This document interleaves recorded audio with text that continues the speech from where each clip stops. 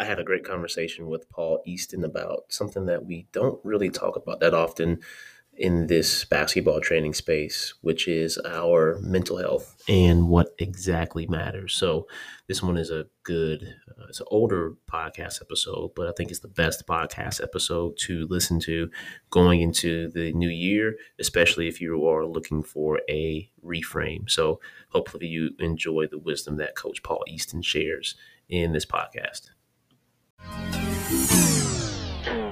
I spent the last 3 years learning from some of the best business minds inside the game of basketball. And now I've left my 9-to-5 to create freedom and have fun while doing it. So the question is, how are hoopers and basketball fanatics like us using those same skills that gave us success on the court to give us success in our new sport of business? This podcast will give you the answer. Join me as I learn, apply, share knowledge, and change lives through the game that changed mine. My name is Myson Jones, and welcome to the Basketball to Business Podcast.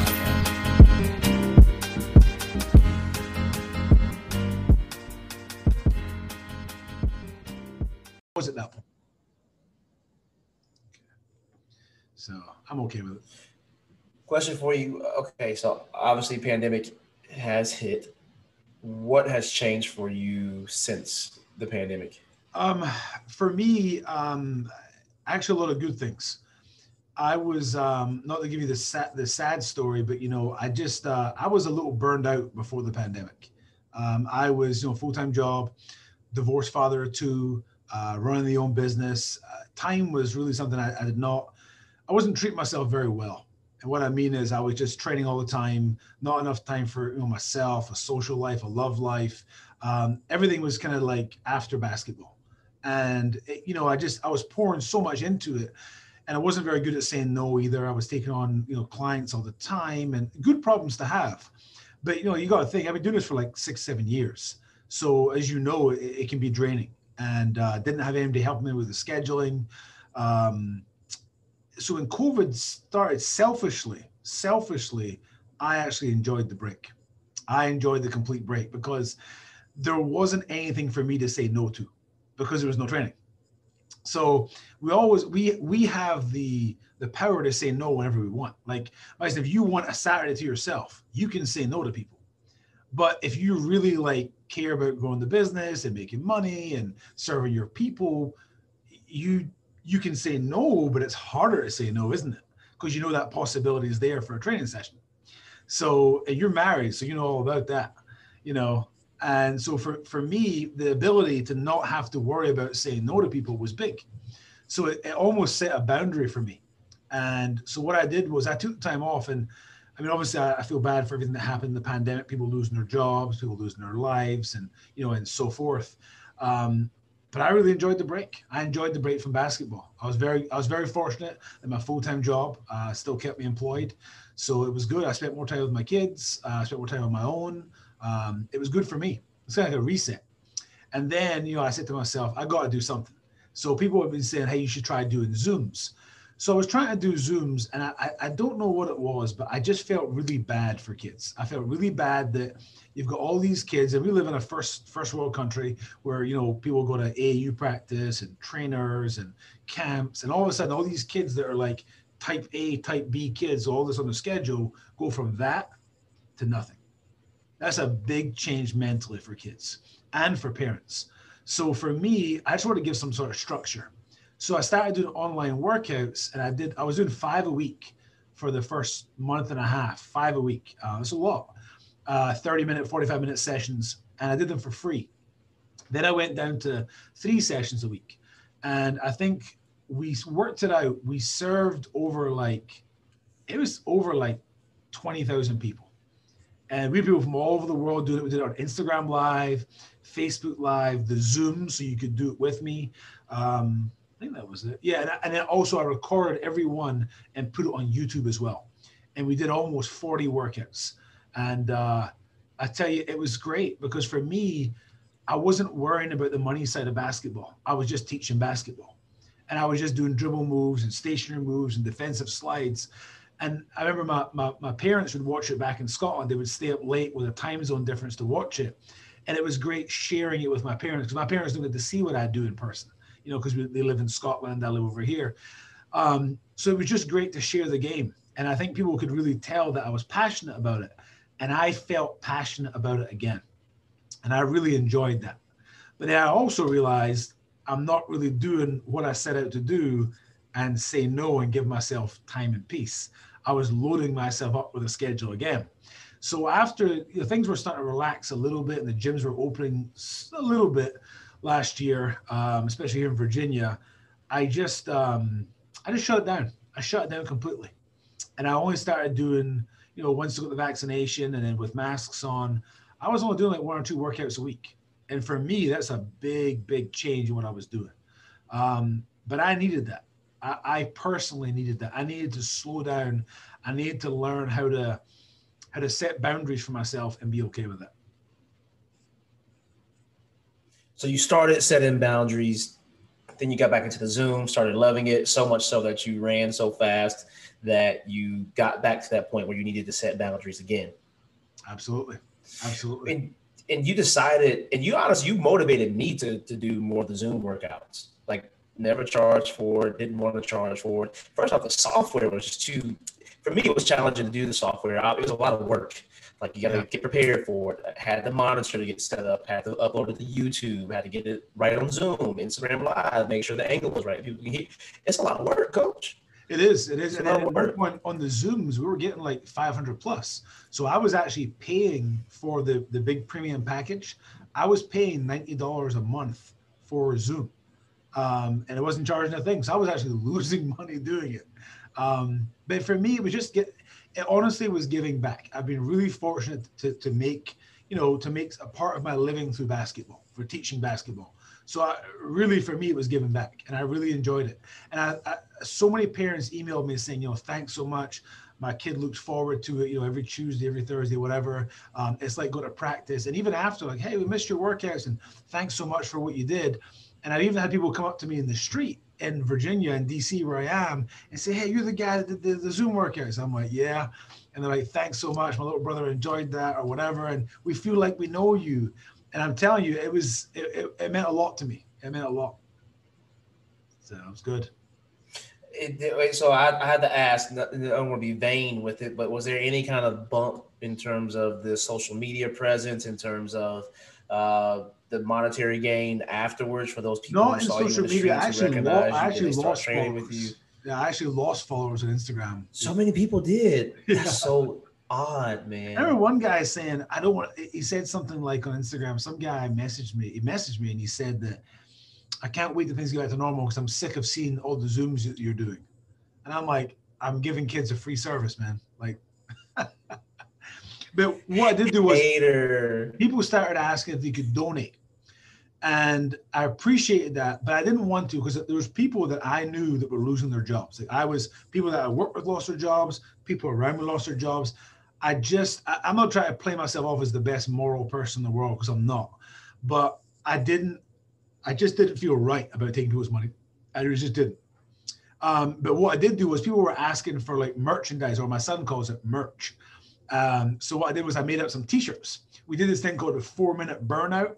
It's like constant dribble moves, and I'm yelling like, defensive slide, high dribble, low dribble. I remember I did one of your workouts, Coach. I was like, God, leave, man. These kids lost me some weight too. So we made shirts up, and people bought them. And I did make a little bit of profit out of that, which was good. But honestly, I enjoyed mailing them, and it was good. And people said, hey, can we get a hoodie? Can we get some shorts? Can we do this? And it was good. So it made a little money through that. So we got that monetary wise, but the following stuff, I increased my email list, which was good. People, because obviously I sent them the Zoom links. That was a pain in the butt. You're sending out to like almost 1,000 people, and people were like, I didn't get it. It's in my spam and it's not coming. And I was paying MailChimp $30 a month as well. So you got $90 for the Zoom, 30 for the MailChimp. And I'm like, I don't know if I'm the smartest man in the world right now.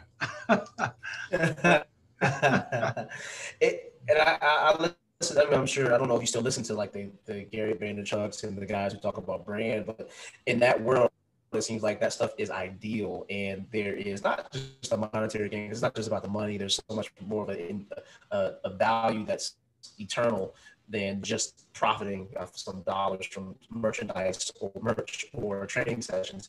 But I am curious about how both, though, because obviously it felt good for you morally and internally. But how did it help with the business side as well? Which is I'm always curious about, because guys do spend a lot of time to go online. They don't have nearly the size or the commitment of following that you do, but they still strive really hard and I think burn out sometimes. And they finally realize later down the road that, man, it may not be worth it as much as I thought it was initially, you know?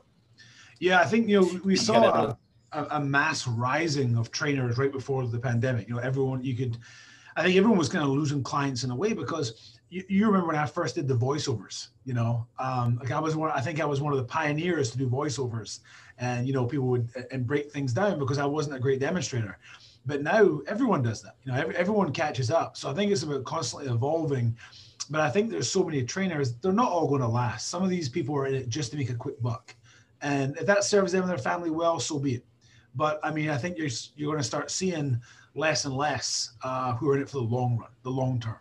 And I think because we're having so many, I think a lot of parents are starting to see, or I hope they're starting to see, like, who is actually teaching their child something, who cares about their child, who wants to give back, and who's just in it to make a buck and to be on social media. So I know some trainers that are just social media based and don't really have a clientele. Which is odd, man. It's like you're doing it for the clout, for the online credibility, and it's like, man, what's the point here? Like, of course, you're just doing it just for the likes and followers, which is fine. I don't want to judge anybody. Speaking of judgment too, for you, where do you stand right now when it comes to mental health? I know we kind of talked about stoicism. I saw some of your Facebook posts, but how did you get into that, and why are you such a proponent of it right now? I think for me, I think the last couple of years I've really been searching like what my purpose is. Basketball's been a big part of my life forever. I was 14 years old when I started playing in Scotland, obviously not a country known for basketball. And then I came across here at 24 to coach high school ball, coached for almost 10 years, then started my own training business. Was really fortunate to be mentored under Morgan Wooten and his son, Joe Wooten. Just extremely fortunate, and just so many great coaches along the way. So basketball was always what I wanted to do. And the focus of basketball has changed. And then once I got into the training game, I loved it, but I was starting to just really struggle with balance in my life. And it really kind of came to a head where a friend of mine, a childhood friend, committed suicide. He took his own life. And he was a guy that actually the only Scottish player to ever play in the NBA. He was drafted, played at Illinois. Growing up, he lived the dream we all wanted. I mean, he lived in Scotland, sheep, haggis, kilts, freezing cold with us. And then he's playing at Illinois for 4 years. I think he went to the Final Four. He gets drafted. He plays in the league for, I think, 5 or 6 years, goes overseas. But this guy had the life. But then to know that he wasn't happy or something was wrong and he tragically took his own life just really it just hit me so hard, especially being here in America, away from my country, my family. It really hit me hard. And then I had 2 other close friends who took their lives as well. And all happened in the same kind of, I guess, 2-year space. And it just really hit home for me that you've got to be happy. Like, you have to be happy in what you do. And I think that we spoke about this before we went live, that people, there's a kind of a lot of kind of like, how do I want to call it, hatred or competition, unhealthy competition between trainers. And that's from personal trainers, speed and agility trainers, the coaches. There's a lot of unhealthy competitiveness because we're competitive beasts by nature. That's why we're in the game, But I think that unhealthiness, it really is unhealthy, and it's not good. It's not productive. And all of a sudden you find yourself in this battle in your head with somebody, or online, or in the same town, and you're competing for kids and customers and gym space. And that's not why you got into this game. You got into this game because you love the game. You love teaching it. You love playing it. You love sharing it. You love seeing the rewards from it. So for me, I just I got a little lost, and I thought to myself, what is the purpose here? Like, what do I want out of all this? I've built a good following. I'm grateful for it. I've met so many good people. So I did something one time. I forget what I read, but I wrote down my biggest accomplishments from basketball and my biggest disappointments. And my best thing from basketball, and this is just the honest truth, was when I was in Scotland, one of the first teams I coached a player on that team. I was only like 5 or 6 years older than him. And I mentored him, and his family were going through a tough time. He was going through a divorce at that time, his parents. And basketball really kind of helped him through it. Like I think a lot of people, basketball has helped through tough situations. Well, fast forward, I mean, almost, 20 years later, he asked me to be the best man at his wedding in Scotland. And I was like, you're crazy. You know, he says, no, you made a big impact in my life and you were there. That is the number one thing I have gained from basketball in my entire life. And it's people. I can't tell you how many games we won or we lost back then when I was coaching him. Can't tell you how many averaged. I can't tell you any of that stuff. But I can tell you he's a friend for life. And I can tell you that I was the best man at his wedding. And I've never been prouder. You know, never, apart from my kids being born, I've never been prouder. And I can just go down the line of so many things. And I remember when Magic Johnson retired, they said, what do you want to miss most about the game? And I'm paraphrasing here, but he said, I'm going to miss most being part of 12 guys. Like being on the road with these guys, eating with them, getting to know them, being there.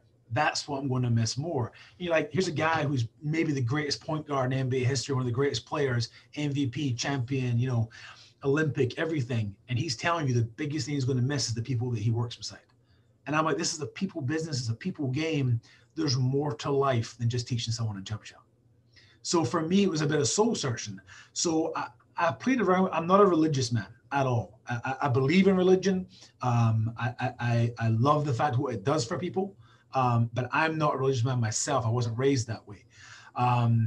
So I started to kind of read up on Buddhism, and it kind of attracted me, the calm, the peace, you know, in the storm. And I read up on it, and I was enjoying it. I was really enjoying it, and it was good, but it was very spiritual. And I struggled with that part because I'm not really a religious or spiritual person.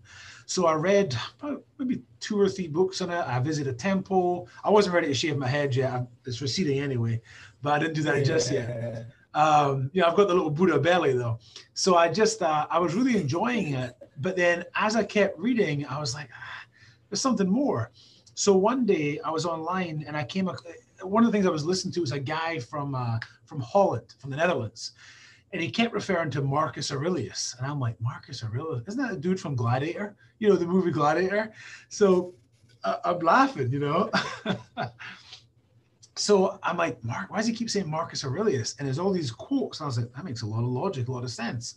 So I did a little research and he was talking about Stoic philosophy. So I thought, well, someone that's Stoic is someone that just doesn't care. Like someone who's, you know, level-headed, who's just, you know, it just isn't never up, never down. I said, well, like a Tim Duncan type guy, you know? And so guys that didn't have much personality, we'd say, oh, he's Stoic, you know? But then I realized that's not what Stoicism is. That's not what it is at all. It's basically about accepting emotions and managing emotions. So it's about if something happens, you're, number one, you prepare yourself for it, all the situations that could happen, you recognize and acknowledge that feeling or emotion. Then number two, you rectify what you can do better to change it so that it doesn't happen again. And then number three, you see how that can benefit you. And there's a couple of sayings that really resonate with me, and I think I shared them with you. The one is, it's amore fati. Hopefully I'm saying it right. It's a Latin term, and it means lover of fate. I've been a guy in my life, where I've been quite emotional and reactive to terms. I've been through a divorce. I've been through many bad relationships. I've been the NCAA suspending some of my athletes because I worked out with them at the wrong time in their gym and posted a video. I've had other trainers steal my clients. I've had people spread wrong things about me, some sort of, you know, things like that. I've had all these things happen. And I look back, I've been quite unbalanced and quite reactionary to them. And I don't want to be that way. But I don't want to be Stoic in the sense that I don't care, because I care very much. So what Stoic philosophy was kind of telling me was that you can be in control of your balance, your emotions and your feelings, and you can make them work for you. And one thing that I'm really into is therapy and mental health. And one of my best friends is a psychologist, and we talk all the time about cognitive distortion and cognitive therapy, which is like basically reframing your thoughts of why you would think a certain way. And as I go on to read about Stoic philosophy, it turns out that the creator of cognitive behavioral therapy derived his teachings from Stoic philosophy. So I'm like, it's all making sense to me. So I am now I think I'm like 6 audiobooks in to Stoic philosophy in the last 2 months. I think I've read 2 paperbacks. I'm not a good reader. I'm better with audiobooks when I'm driving, I'm doing housework or something. I'm better, or taking my dog for a walk. I'm better with audiobooks than I am reading. And I just can't get enough of it. And it's not really a philosophy that you have to prove to anybody. It's more a philosophy you do for yourself. It's not reading a couple of books and then spit the verbiage at everybody and try and convert them. That's not it at all. It's basically being that amore fati and just, being a lover of faith. Whatever happens is going to happen. And you have to find a way to work through it and make it work for you. I look back at some things like relationships or a gym space or something and being really pissed off I didn't get it and being angry. But then I look back at it, I'm like, was it really that bad? Like, wasn't it a good thing that it didn't happen so this could happen? Like, these things happen. So it's all about reframing your thoughts.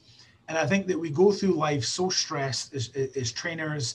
Most of these trainers are parents or, brothers and sisters and family, or work other jobs to make ends meet and have spouses who are very understanding of what they do. And that's a big ball of stress if you let it be. It really can be. And I was struggling myself with balance, with stress, with a little bit of anxiety as well, which I'd never really had in my life before. I was developing a lot of anxiety to stuff, like how am I going to do this? And oh my goodness, I'm losing my followers and I'm not getting as many kids coming to my workouts because there's new trainers here and my videos aren't getting as many views and I haven't done this and I haven't done that. And it's exhausting. And I had to really reframe the way I was looking at things. And Stoic philosophy has really helped me just kind of balance things a little more and realize what's important, like what's important in my life.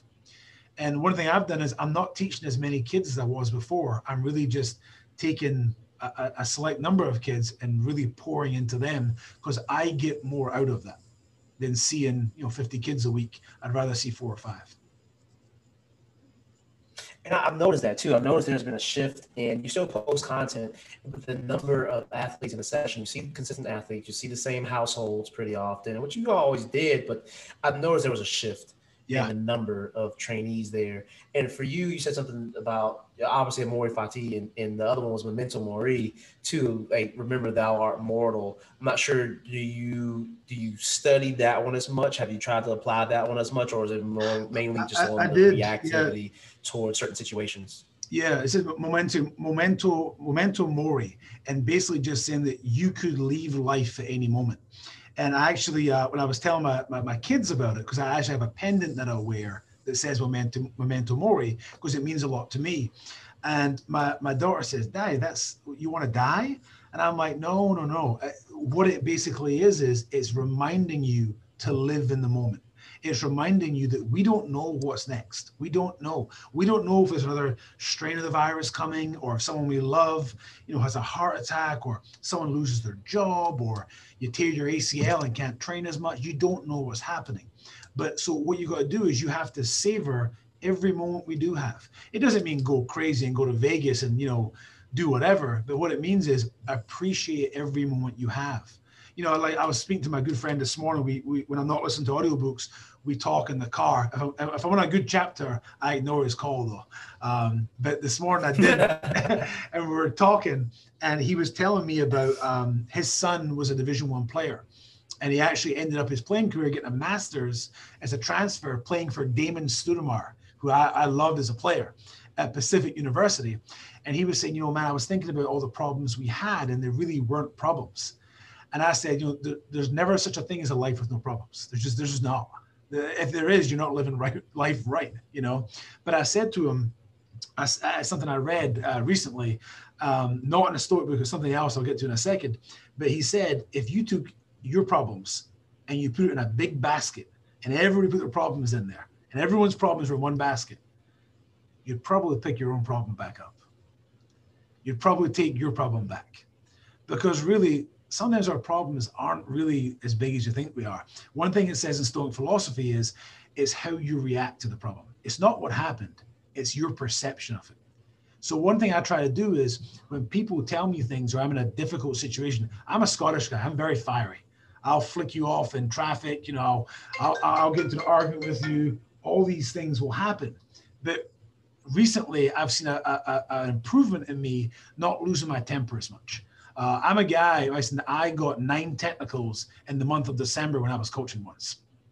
I also, the worst, but remember I told you I was listing the pros and cons of my basketball career? Yes. You know my worst Yes. one was, this is really embarrassing. I was thrown out of my 5th grader's basketball game. I was the coach. I have never felt as low in my life. And this was right before the pandemic. This is where I knew I needed a break. This is where I knew I needed to separate myself from it. And you mentioned the postings. I went almost 2 months without posting a single thing because I just needed to step away from everything. I needed to step away from it all. And to me, it was a good thing. It's a good thing that I did it.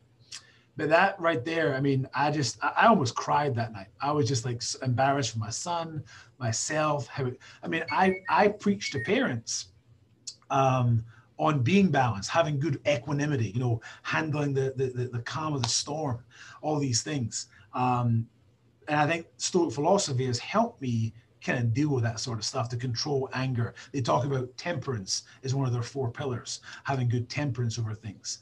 So what I do now is I actually have a mantra, which is from Buddhist, that I say to myself and I write down. And I say, when I'm in a difficult situation, I say to myself, it's kind of like counting to 10. I say patience, be kind, and equanimity. So I say to myself, be patient with this person. They may not understand. Be patient with yourself. You could be feeling some sort of emotion. The second is be kind, which is big for me. And then the third one is equanimity, which means, you know, being calm in stressful situations. So I say that to myself during things, and it's really helped me. You know, I mean, I wasn't in anger management, but I mean, I was, you know, I was stressed. I was anxious. I was fiery at things that I shouldn't be. And I think that we can't be our best when we're filled with anger, you know. And I think that people ask me, how does that relate to players? There's a player I work with, and she's probably the best shooter I've ever worked with. She's absolute lights out. It's the girl you see me work with outside. And she's very hard on herself. And one thing we always talk about is, I always say to her, I look at her, I say, you are not perfect. And I know I piss her off by saying that, but I keep saying to her, you are not perfect.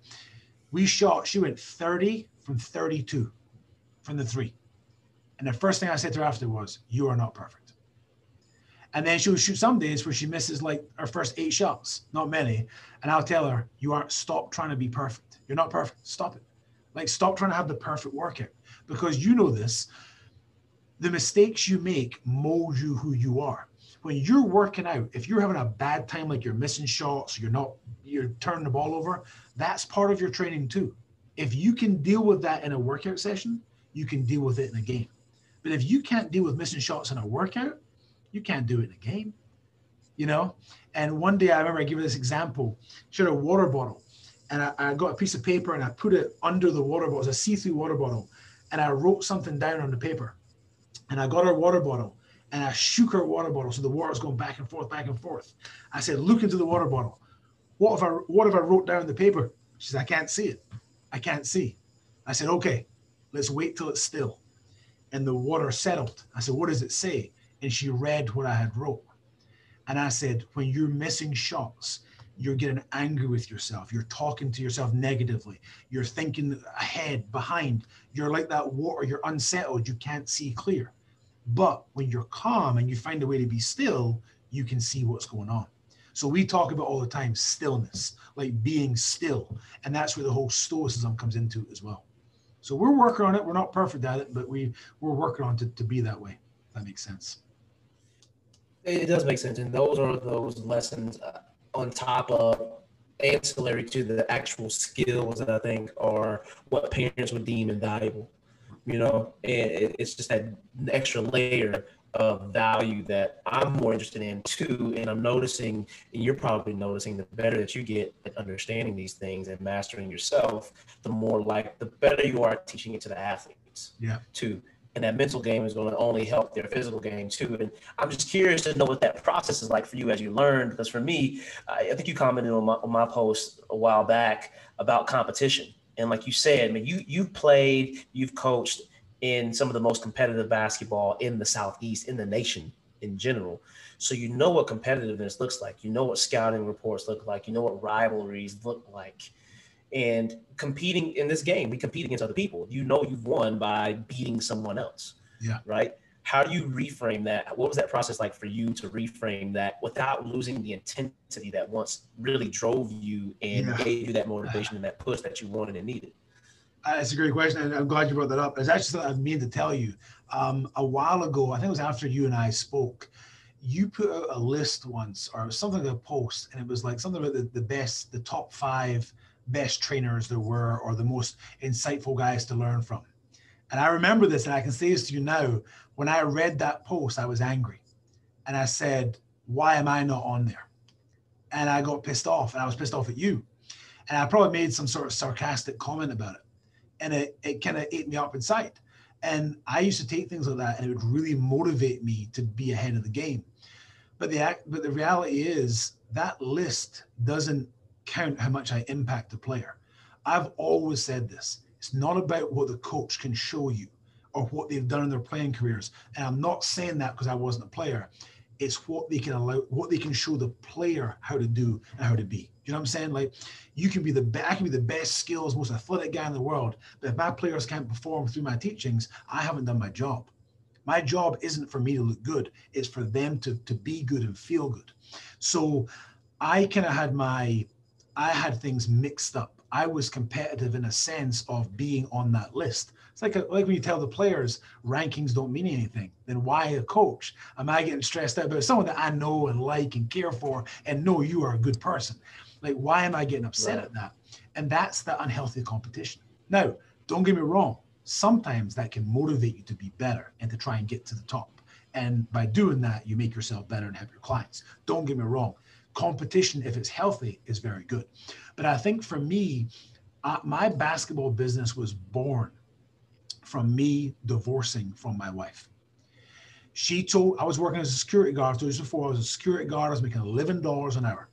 And she told me when we broke up, she said, you'll never be nothing more than a security guard. And this is not trying to be like the movie Famous or whatever, but it's like for her and I are on great terms today, and I'm thankful for that. I'm super thankful for that. I'm actually the director of security for the university that I used to work at now. But for me, that basketball business was born so I could make more money and get a place. I used to live in a basement apartment, and my kids used to eat CC's pizza every weekend with me because that's all I could afford. Daddy, why do I always eat this pizza? Oh, I love it. It's my favorite. If you've tasted CC's pizza, it kind of sucks, but it's $5. So that's why we did it. Right. Yeah. So for me, it was for me to make that money, to get that extra income for me. Then once I did that, it was like, well, hang on, I'm better than this guy. I can do better videos than this guy. He should be getting that. And I started to grow and grow because I was just doing so much. But somewhere along the line, it stopped being about trying to prove my ex-wife wrong. So I think that it becomes unhealthy if you're only motivated by revenge or, being like, you look at every movie. It's like Michael Jordan got cut from his varsity team. So it was his goal to keep going. When he's with the Chicago Bulls, you think he's really still thinking about his coach in high school? Probably not. I think things are born from resentment, but it becomes unhealthy after a while. One thing I would love to study more is look at all the NBA players or guys who play basketball in college, and then once they're done, they've nowhere to go. They don't know what to do. I know guys that were like ranked in high school, played Division I basketball, and then some of these guys, some of them, not all of them, of course, a select few, they can't provide for their children. They can't keep a job. They can't keep out of trouble. They can't stay in a relationship. That's failing. That is being used by the system. That's being used even more than the financial piece. If you've done all this with great coaches and great leaders, but you can't be a member of society, then you've failed. And that for me is huge. That's the biggest part for me. So when I speak to a player these days, for me, I speak to a lot of my players about their life. I love other guys and girls that have other interests. One of the guys that I work with, he played at Georgetown. He does. He's got what's it called? Not a droid, a drone. He has a drone, and he rides a skateboard, and he dyes his hair blonde and stuff like that. And I love him. I love reading and hearing about his other interests because that shapes you as a person. I'm sorry, I'm going on a tangent here. This is what we're doing this for. So here's one of the most dangerous sayings in youth sports. The most dangerous saying in youth sports. No days off. It is the most dangerous saying. I get the mentality. It looks cool on a Nike sweater. It looks cool when Kobe's telling us you got to work harder than everybody else. I get it. That they all make sense to me. But the reality is, if you have no days off, if ball truly is just life, I don't think you're going to go very far in life. I think you're going to struggle. I think you're going to struggle with stuff. I think it's you've got to be well balanced, well rounded. And look at Kobe Bryant, who I admire. Look at Kobe Bryant. At the end of his life, he was just a great family person, like putting his daughters and his wife ahead of everything. He won what did he win, an Oscar or an Emmy or something for his performance, like giving back and then mentoring these other NBA players. Like ball wasn't life for him all the time. That was one aspect of his life, but it's not totally. We look at Michael Jordan. Michael Jordan was slated because he wouldn't speak on social injustices, and the people needed him. People needed Jordan to say something. He's only now giving back, only now saying something. He wasn't ready. He wasn't ready for that, but now he is, and I'm so glad he's done it. So I think for people, I think that you've got to have that balance of different things in life, and I think if you don't, you're kind of failing. Right. Now, I got to go back to the top 5 list. One, I'm glad you told me that. Thank you for that. 2, did I say the names? Because here's the thing. First of all, I love the vulnerability. I love that the fact that you actually, not that you got offended, that you actually cared enough to admit that. Yeah. But 2 is like the top 5 list. You know how posts are sometimes to kind of get some virality to it, to get some polarity to it. But with this, you're right. Like with the rankings, we tell the athletes it doesn't matter. But with the training, it's like, how do you justify who's number 1? Is it the social media following? You don't know You don't know what their numbers are. They could be in the red the entire time. They could be losing money every single month on their gym that they got a loan on, that they don't have enough athletes to break even for. It's real. We don't see that stuff because the scoreboard is not present with this basketball training business. But I'm glad you said that, though. Yeah. No, and again, I would not have admitted that to you at the time, but now seeing things from a more balanced perspective, I was like, God, that was really stupid of me, to be that way, to feel that way. But it was an emotion, and you've got to acknowledge the emotion. But the reality is, if that emotion is not helping me in any way, if it doesn't motivate, if it only pisses me off in a negative way, what's the point? And obviously, and you're someone whose opinion I value. You've taken a lot of time to grow your business and invest in people and coaches and trainers and get to know them on a personal level. So you do know who's doing what out there. But again, I do remember at that time being very, very vulnerable and thinking to myself, I'm pissed off. I'm jealous I'm not on that list. But I think you can waste a lot of energy looking at lists and wondering why this person has more following than you and why this person is doing this. And it's not easy, but it is completely a waste of time. It is completely a waste of time. It does not add value to your life in any way. And that's one thing I've been looking at is if something doesn't add value to my life, then is it really necessary? Like one of the things that Marcus Aurelius always said to himself was, is this necessary? And that's one thing I looked at as well, like not really necessary to me. Like I don't have a fancy camera crew in the gym. Like I don't have, the latest gear on. It is not important to me, and that's okay. So I was the guys who have been in competition in my head with. What's that? Go ahead, I'm listening. I've been in competition with some other trainers in my head before, not embarrassed to say. And I'll look at their following and say, man, my video was better than theirs, or I'm teaching it better than them, or they're just doing that to get likes. And then the reality is, what does it matter? They're doing what they like. They're getting what they want out of it. Why am I wasting my time doing this? Is it a distraction or is it inspiration? And I think that's what, not to get on my old man's chair, but like with social media, like it can be very negative if you allow it. And the training business, I think there's a guy's book you should check out. His name is James Smith. He's an English fella, and he moved to New Zealand, and he's one of the top trainers in the world in terms of physical fitness trainers. James Smith, he's hilarious. He speaks right off the cuff. He doesn't give a shit what he says. He's hilarious. And his new book is called Not Your Life Coach. Is hilarious, but it's really good. And he was talking this morning about that a lot of trainers make the mistake when they're speaking on their platforms, they're actually speaking to other trainers where that really shouldn't be their their platform. I know yours is with, Hoop Institute, but like if you try to attract clients and, players and parents, that's what you should be talking to.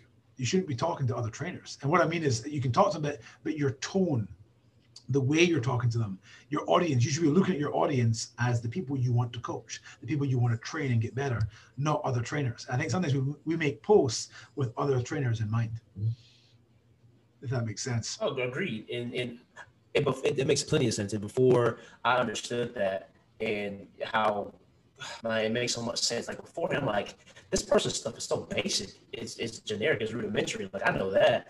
But then I thought about it. Oh, that's the point. They're not talking to me like they're doing it the right way. These kids do need to know how to go underneath the screen and when the defender goes underneath and shoot the basketball. They need those basic things, not the fancy stuff that maybe some other trainers like, oh, I love that. Let me cop that drill.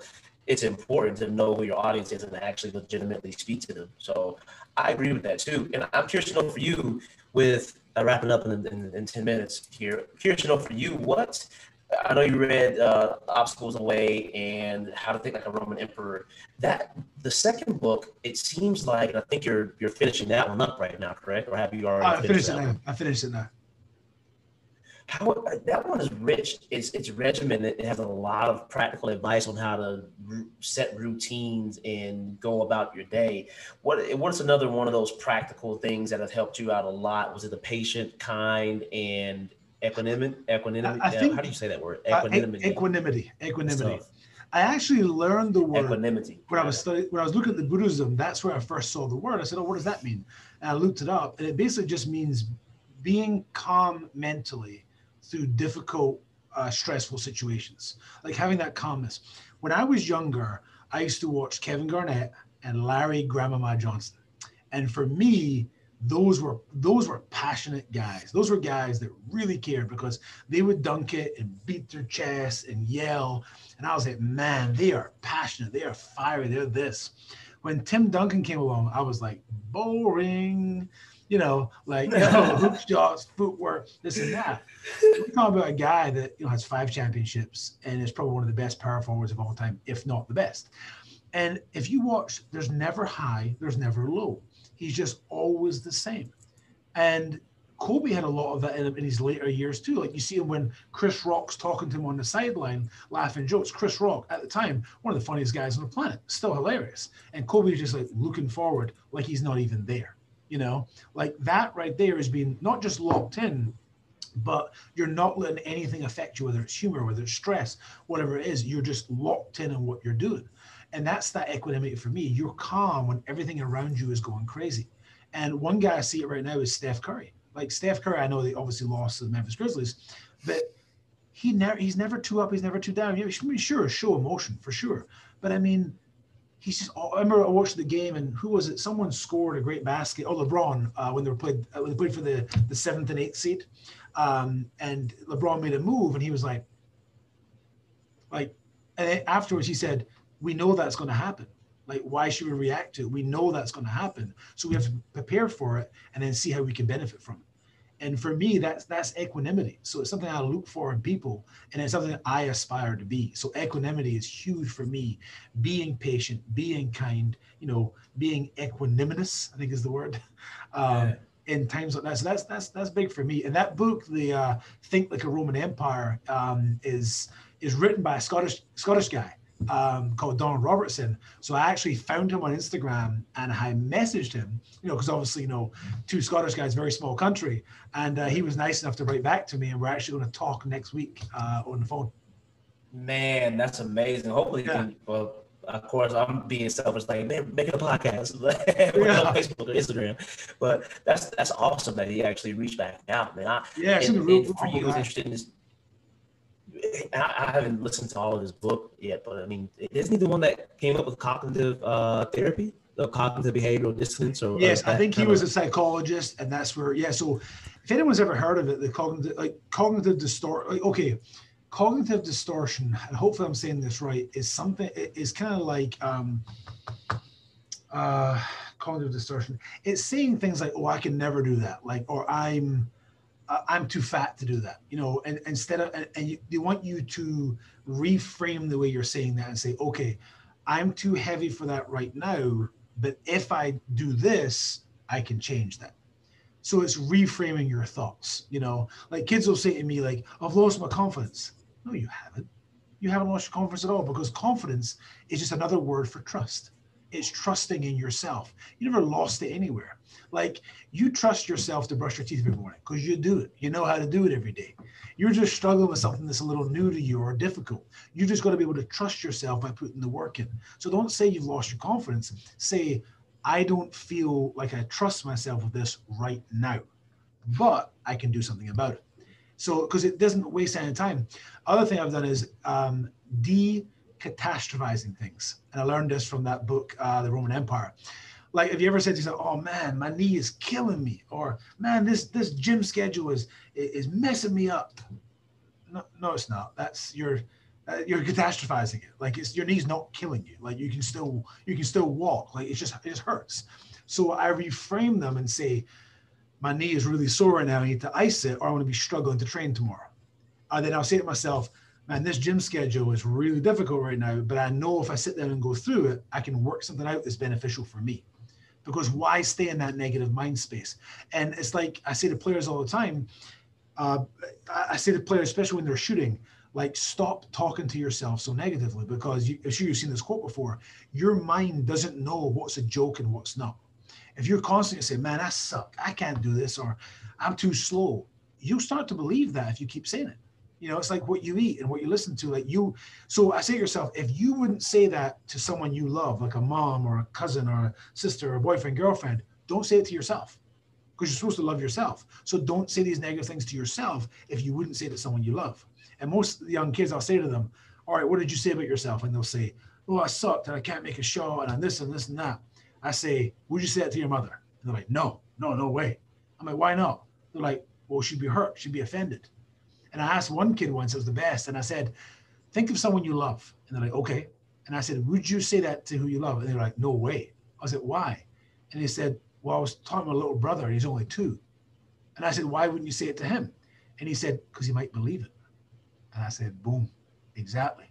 Because you might start believing what you're saying. So you can't do that. So you've got to find a way to, we're all going to think these things. If I miss 5 shots in a row, that's normal for me, by the way. If I miss 5 shots in a row, I might start saying to myself, man, I can't hit nothing. I suck. That's a natural thing to say. It's a defense mechanism. But what good does that do apart from plant the idea that I suck? I've got to find a way around it and say, okay, I need to follow through. I need to go back to my process. Like, what's my follow through routine? How am I catching the ball? I can make shots. I've missed, but I'm going to make shots. So you're constantly reframing these negative thoughts that you have. Coach, it's interesting how you're coming to this. It seems like you're coming to this enlightenment through the Stoic study. So I know you didn't the Buddhism didn't really fit you fully, but it seems like you're getting to that enlightenment through the study of Stoic philosophy. Yeah, I think it just a correct statement. Yeah, it makes for an emotional person. I think logic defeats emotion or can overcome emotion.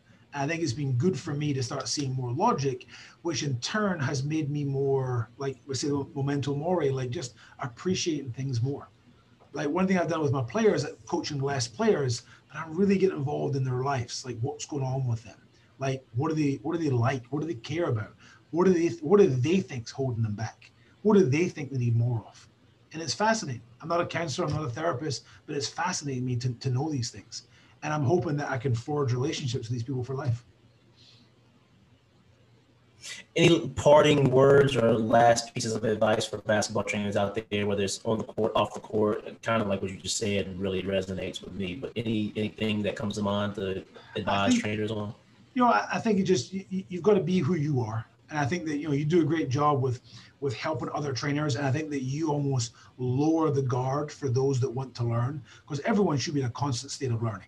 And even at one time, I had a huge following and, everything's going well and I'm making good money and, people were sending me free stuff and you kind of feel like, shit, I'm the man, but you're not. You've got to keep learning. You've got to keep growing because there's always someone they're learning. So don't be afraid to lean on other people. Like, I like it when trainers message me and say, hey, got any advice? What I do switch off is when people say to me, hey, man, how did you get a big following? I have no interest in talking to you. because you've just shown me that prioritizes training. If someone said to me, how did you know to do this with the ball screen? Or, hey, coach, why are you using that way? That doesn't work for me. I'm all in. I'm interested in talking. But if all you want to talk about is a following, I'm not interested. That makes sense. So I would say your trainers and coaches out there, just keep being who you are, keep growing, keep learning. Don't be afraid to do what you're doing and like just, merging people together. Because ultimately it benefits the students. It benefits the kids.